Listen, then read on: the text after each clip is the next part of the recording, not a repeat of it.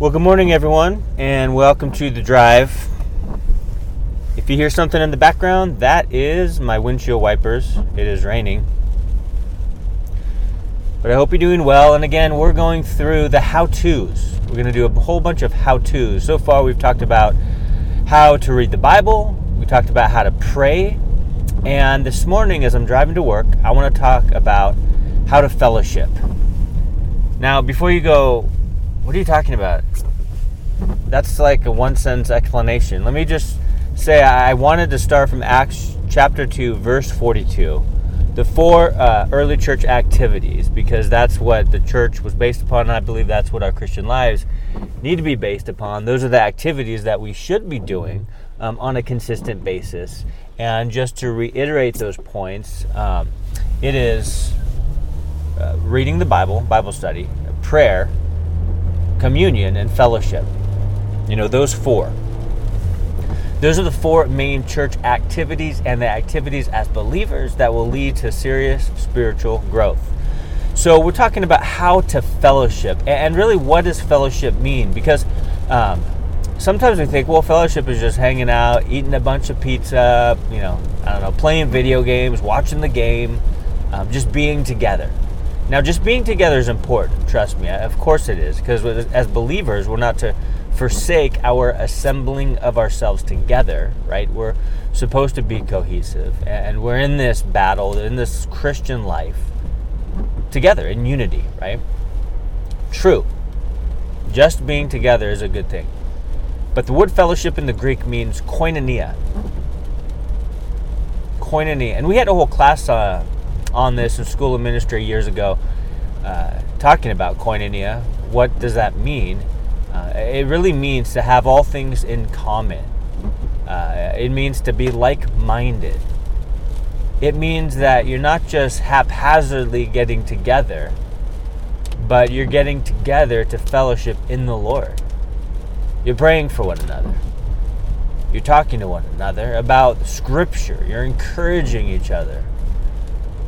You're talking about what the Lord has done, is doing, and is going to do. So fellowship has the idea of not just surface level conversation, but something deeper. And so how to fellowship? I've heard here and there that people want to be pastors, right? Like, I want to be a pastor, which is great. It's a noble thing. It's an exciting thing. It's an admirable thing. If you want to be a pastor, if it's on your heart, praise the Lord. Or if you want to be a worship leader, awesome. Or if you want to serve in any capacity to serve the Lord, because it's a service, not a position, really, then that's great. That's wonderful. That's amazing. But when someone says something like that, to me, the first thing I ask them is, are you plugged into a church?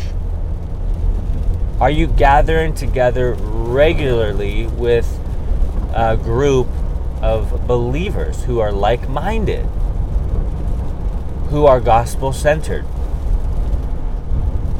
And surprisingly, oftentimes I hear, no, I'm not. I want to be. See, before you want to get to this place way off to the future where God can radically use you big in the faith, you got to first step out in faith in small ways. And one thing that goes along with that is fellowship, is gathering together on a regular basis to worship God with other Christians. It seems so simple, doesn't it? It seems so elementary, but I think sometimes we take it for granted. I think sometimes we don't realize the impact that it has just getting together with other Christians. Fellowship is so important. We can't do it on our own, nor were we made to do it on our own.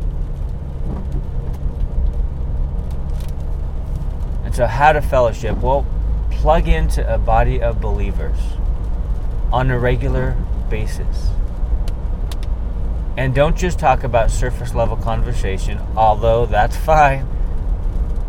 But talk about, speak about, praise God about, testify about the goodness of God, talk about Scripture, encourage one another, lift each other up in the faith. That's fellowship. So how to fellowship? Come together because of the Lord, and come together consistently. And for some, it's hard to share their heart. It's hard to share, to be vulnerable and actually share what's going on with them. They have a hard time with it. And so one of the things that gathering together does is, especially with a group of believers where there's no judgment, there's no gossip, there's no slander, there's no gross worldly stuff like that, right? You're in a safe place actually, and whatever you say is not going to go beyond that person or that group, because you're among people who are mature in the faith.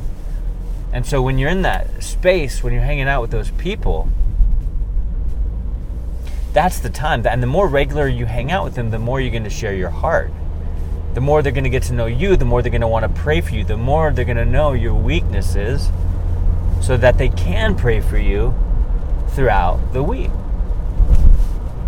And we just had a men's meeting this last week. We went over Nehemiah chapter 1, and I just love Nehemiah. Awesome book on leadership as we look at Nehemiah's life. But as guys, we were able to share, to open up, to talk about the weaknesses or the doubts or the skepticism or the struggles that we're going through. And honestly, it was so rich.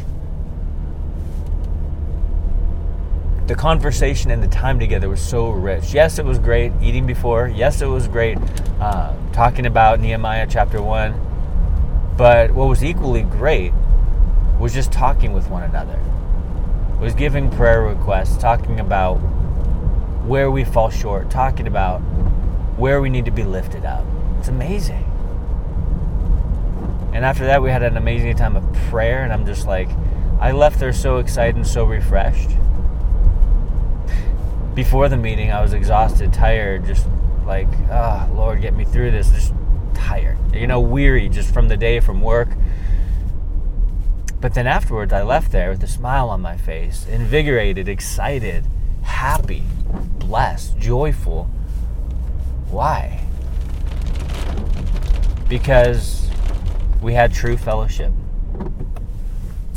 We didn't gather together for some social club hour or a book club. We didn't gather together to gossip about people or, anything crazy like that. We gathered together to get into God's Word, to break bread, or in this case, eat pizza, and just fellowship and talk and give prayer requests, be vulnerable and pray for one another and lift each other up.